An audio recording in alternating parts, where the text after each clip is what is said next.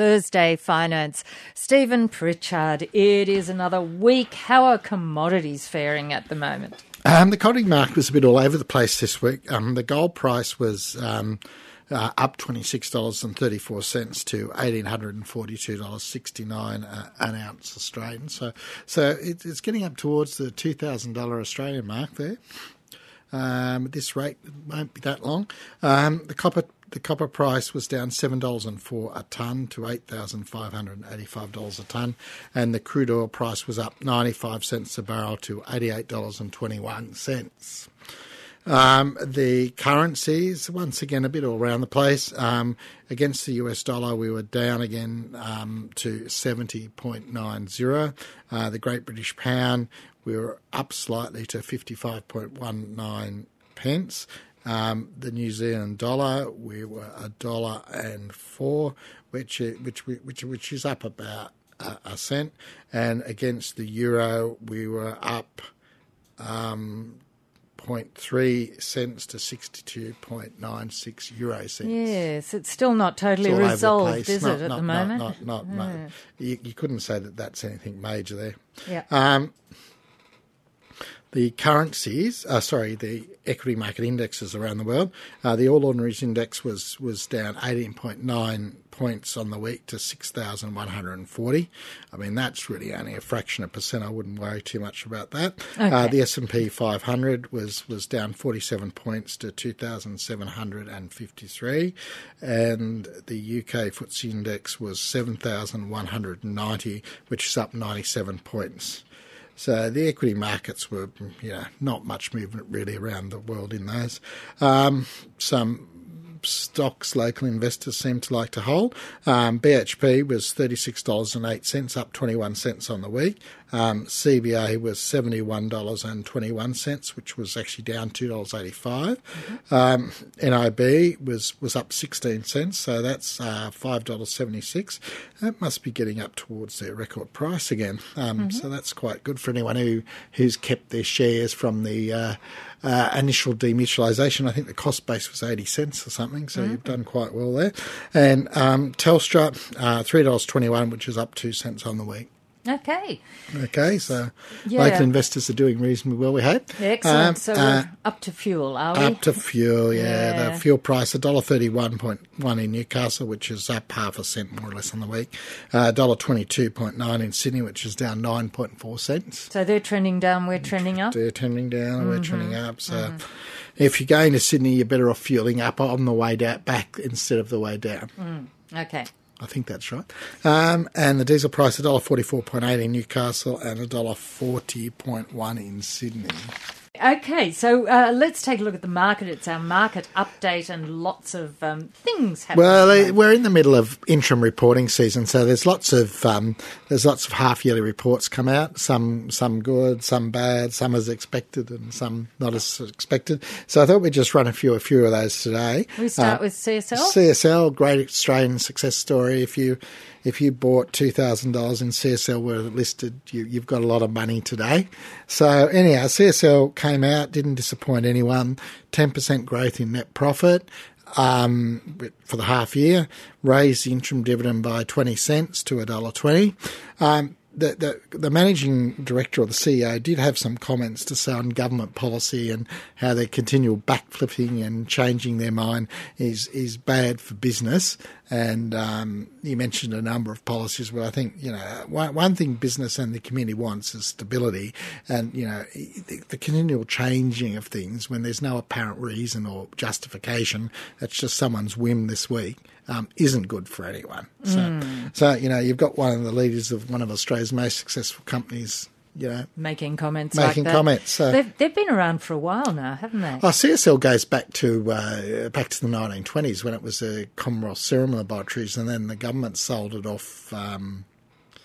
When they did all that I don't know, selling. 10 or 15 years ago. Yes. And since then, it's just been a it's Australian success story. Growth, the blood products business, the vaccine business, and they're actually doing some. They're in the process of developing a new drug to lower cholesterol from And I think it's in stage 2 actually from waste products from the blood business. So if that were to get up and get approved and successful, I think you'd see a significant jump in the CSL price, which is today around $185 or $7 a share. For one share? For wow. one share. One share. In the meantime, taking to the skies.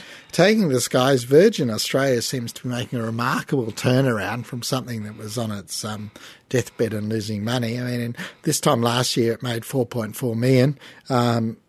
They've increased their profit for the half year to $73.8 million for the half year, and so the profit's up $69 million or some 200 and I don't know, some phenomenal percentage depending on how you work it out. 20 times, and they're expecting a larger profit for the coming year. So Virgin's obviously doing something right. Is there anything obvious as to what's No, I suppose they've happen? been helped by the fall in the oil price, the same as Qantas. Just getting on the planes here, the planes seem to be reasonably full flying out of Newcastle. So I suppose if that's repeated across Australia, and airlines have got these economies of scale that the more the plane gets filled, the more profitable it becomes, because it costs almost as much to fly a half-empty plane as it does a full one. So if you can move your load factor up 10%, most of that extra revenue just drops to the bottom line. And there's also some good deals on airfares around at the moment. I saw this week someone's offering $82 to Brisbane. They come. You've got to keep your eyes open. You can fly to Hawaii for $725 return, I think. It's amazing. It is. Yes. Some things get cheaper as time goes on. I never quite it's all work the out seniors. how. It's all the seniors going on these jet-setting holidays. Yeah, so there's enough of them to get the turnover, is it? Yeah. And beach energies. Moving to the beach. Energy. No, that's actually not the beaches, is it? It's not at the beach. I don't think they're anywhere near the beach. No red and yellow. It'd be interesting to find out where the name came from one day. But anyhow, Beach Energy made an acquisition during the year, this latest acquisition from one of the other oil companies. As a result, their profits. This latest acquisition has turned out more profitable than expected. The profit's gone up to $282.9 million from $95.7 million in the last half year. They've been helped by the latest acquisition, increase in oil prices, and Beach is predicting further increases in their profit. So a lot of these oil stocks, as the oil prices go up, they become more profitable. Oh yeah. And once again, they're highly leveraged. So that if the oil price drops, the cost of production doesn't change much. So if the price of the oil goes up $1 a barrel, and you're producing hundreds of thousands a day, that's an extra $100,000 a day profit. Mm-hmm. Yeah, so it's like all commodity stocks. You've got fixed production costs, and the price goes up, you make more money. Well, we've had lots of success stories, haven't we, with those three? Few not so successful things coming up. Super Retail Group. I mean, I just don't understand how. Apparently they've underpaid their staff $43 million over the last 6 years. It does seem a bit of an oversight. It seems a lot of money for a company that size, and you have to ask what the auditors were doing there. So the CEO was resigning, but he's resigning anyhow. It's a large slab of the profits for this half year that they're going to have to pay back to these people they're underpaid. I mean, I don't understand how and I don't understand how the people who are being paid missed it, but anyhow, that's what's happened. That's Super Retail Group. And Challenger, the annuity provider, Challenger's reported a big drop in profit. The profit's fallen to $6.1 million compared to the previous half year, $195.4. That is a big drop. A big drop. Challenger is mainly known for selling their annuity products to retirees. They've blamed a fall in their investment portfolio, and they're looking at further enhancing their sales of annuity products through other distribution channels. So they're the major issue of annuity products in Australia. And what that means is you go in, you hand them over some money, and they pay you a fixed sum for various terms. Okay. Yeah. And these 10-year annuity products are becoming quite popular with retirees because you lock your return in for 10 years. Okay. Thursday Finance and Stephen Pritchard in our market update at the moment, looking at companies and how they've been performing according to their reporting. And why don't we mention a bank? Yes, we'll mention the bank. So Bendigo and Adelaide Bank, which is actually in some surveys one of the most trustworthy brands in Australia. Oh. So Bendigo's kind of got this reputation as the ethical bank. So mainly because they've got all these branches in the regional areas. That says a lot. That says a lot. Says a lot. Yeah, so their profit was down for the half year by 28.5 million to 203.2 million, but they still maintain their interim dividend of 35 cents a share. Bendigo blames the profit downfall in increased funding costs and the fact that there's more restrictions on their lending ability than the major banks because of the capital requirements. So the smaller banks have to hold more capital than the larger banks, and that means that the returns aren't as great. So still not a bad problem with all the problems that are occurring in the banking industry with the Royal Commission and that's right. But I don't think there was much bad said about Bendigo and the Royal Commission, was there? I don't remember hearing anything. If there was, it was all overshadowed by the others. The others, yeah. And if they maintain their dividend, they maintain their dividend, so the shareholders will be pretty happy at that, 35 cents a share. Yeah. The stock price was down about 70 cents though, but and GPT announced a full year increase in profit of 14.15% to 1.45 billion. Oh, we're on to the good news stories again. Yes, but they've raised concerns. They've raised concerns about falling retail sales. Okay.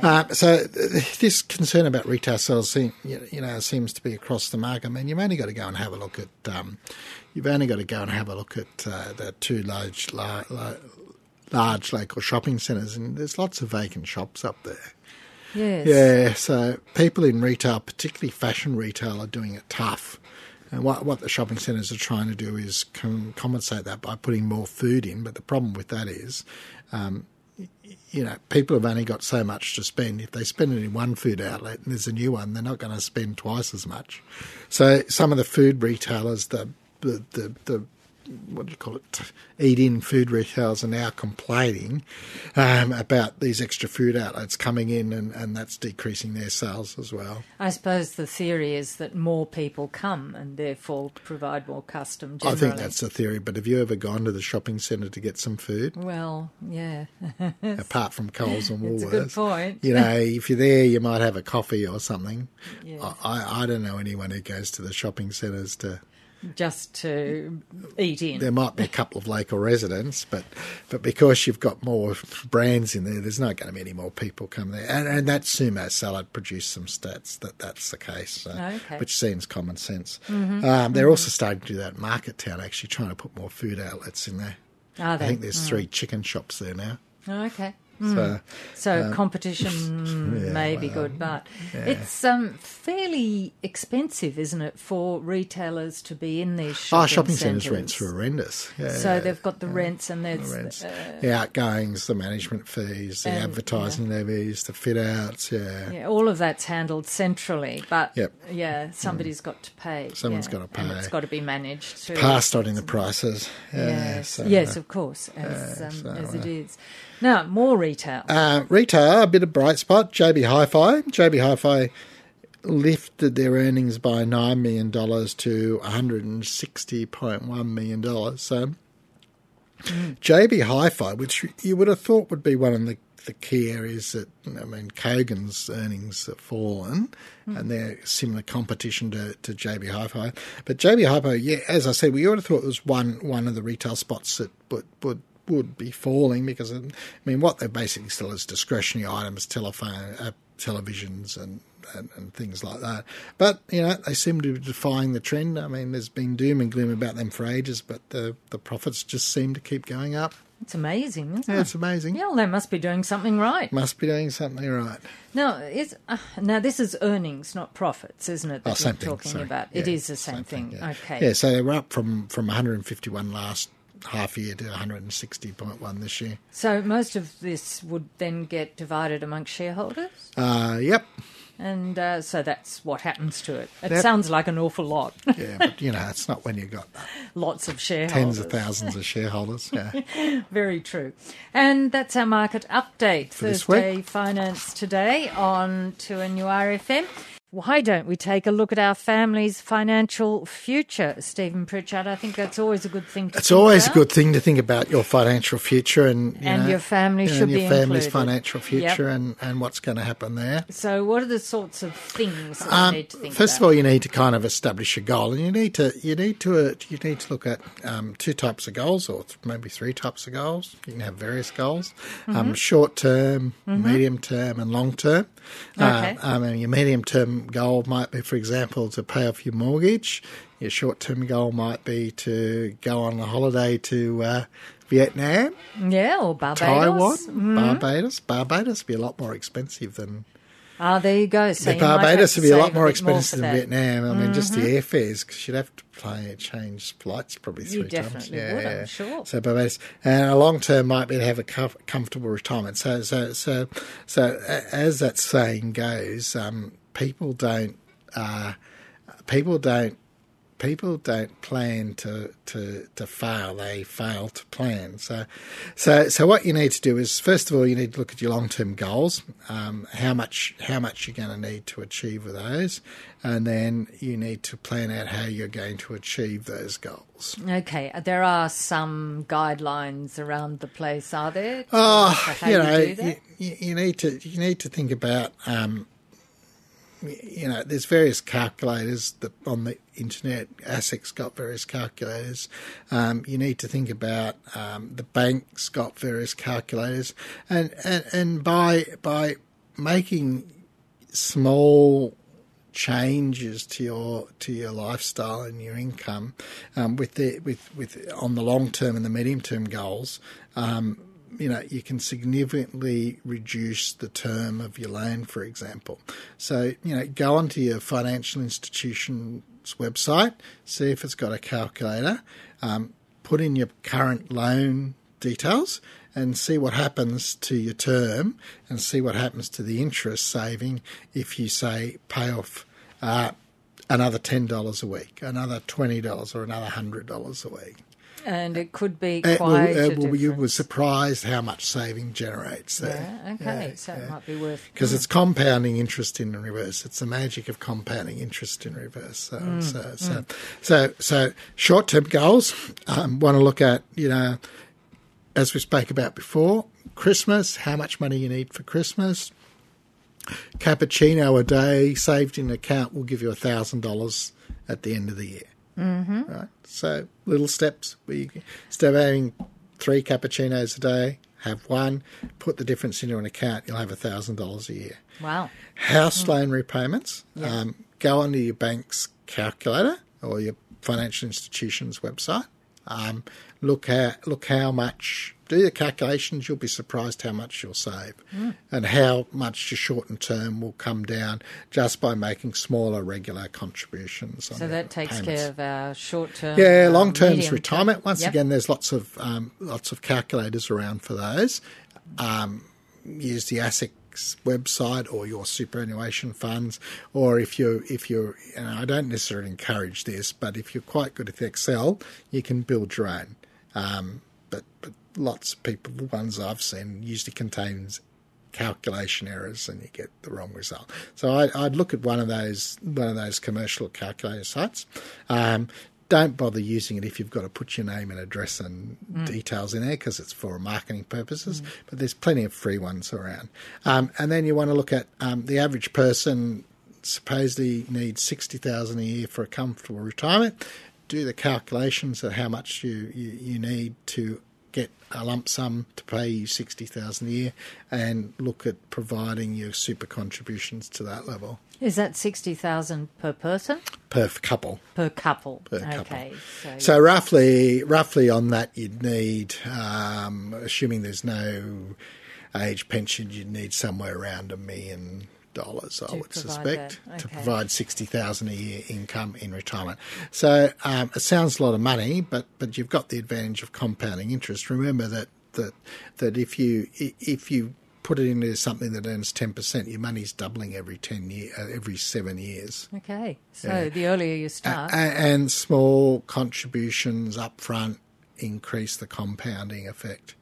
The other thing you need to think about is you can make contributions to your superannuation fund, and up to $25,000 a year is tax deductible. So if your employer, for example, under your super guarantee levy, contributes $9,000 a year, that's taken care of. So anything between the 25 and 9 that you personally contributed, you'll get a tax deduction for. So effectively, if you're in the top marginal rate, half of the money's being paid by the government for you. Mm-hmm. If you're in the 30% tax bracket, which most people are, although a lot of it creeping into the top marginal rate now, 70% of that is coming out of your pocket, and the government's giving you 30%. That is to say, in tax rebates, or it comes off. You increase your rebate, tax rebate.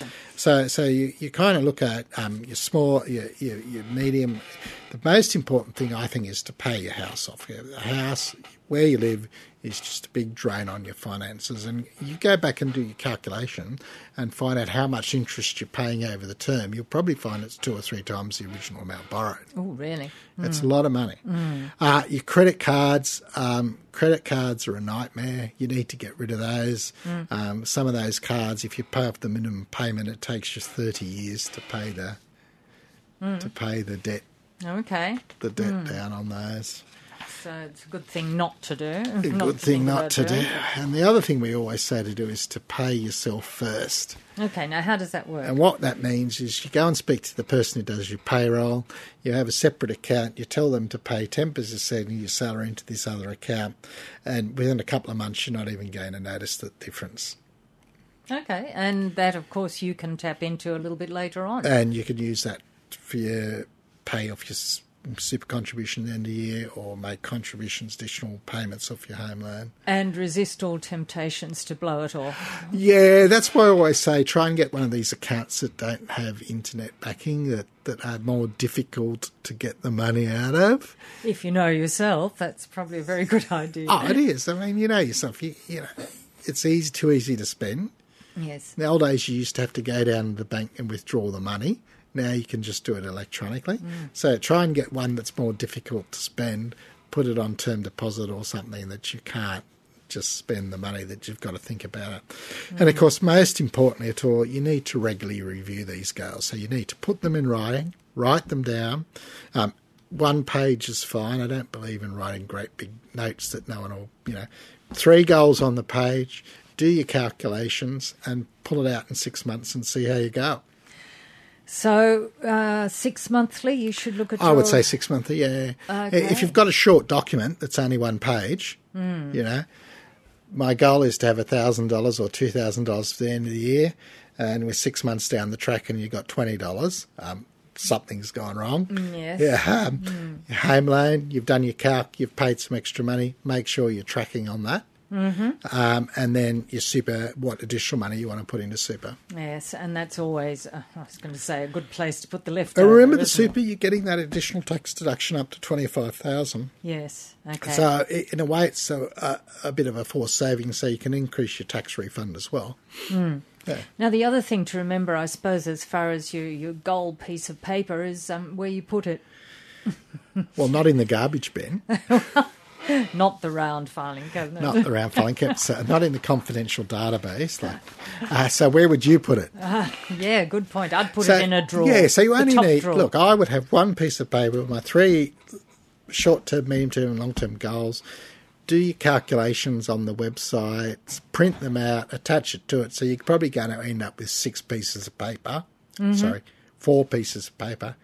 Put it out each 6 months or when you get a pay rise or something and regularly review check it through. Yeah, you're only talking half an hour. Thank you, Stephen Pritchard. Thanks, Jane. That is a look at your financial future and Thursday Finance for today. Back next Thursday. Thanks for listening to this podcast from 2NURFM at the University of Newcastle. Topics range from gardening to health, well-being, pet care, finance, business and travel. You'll find them all at 2NURFM.com.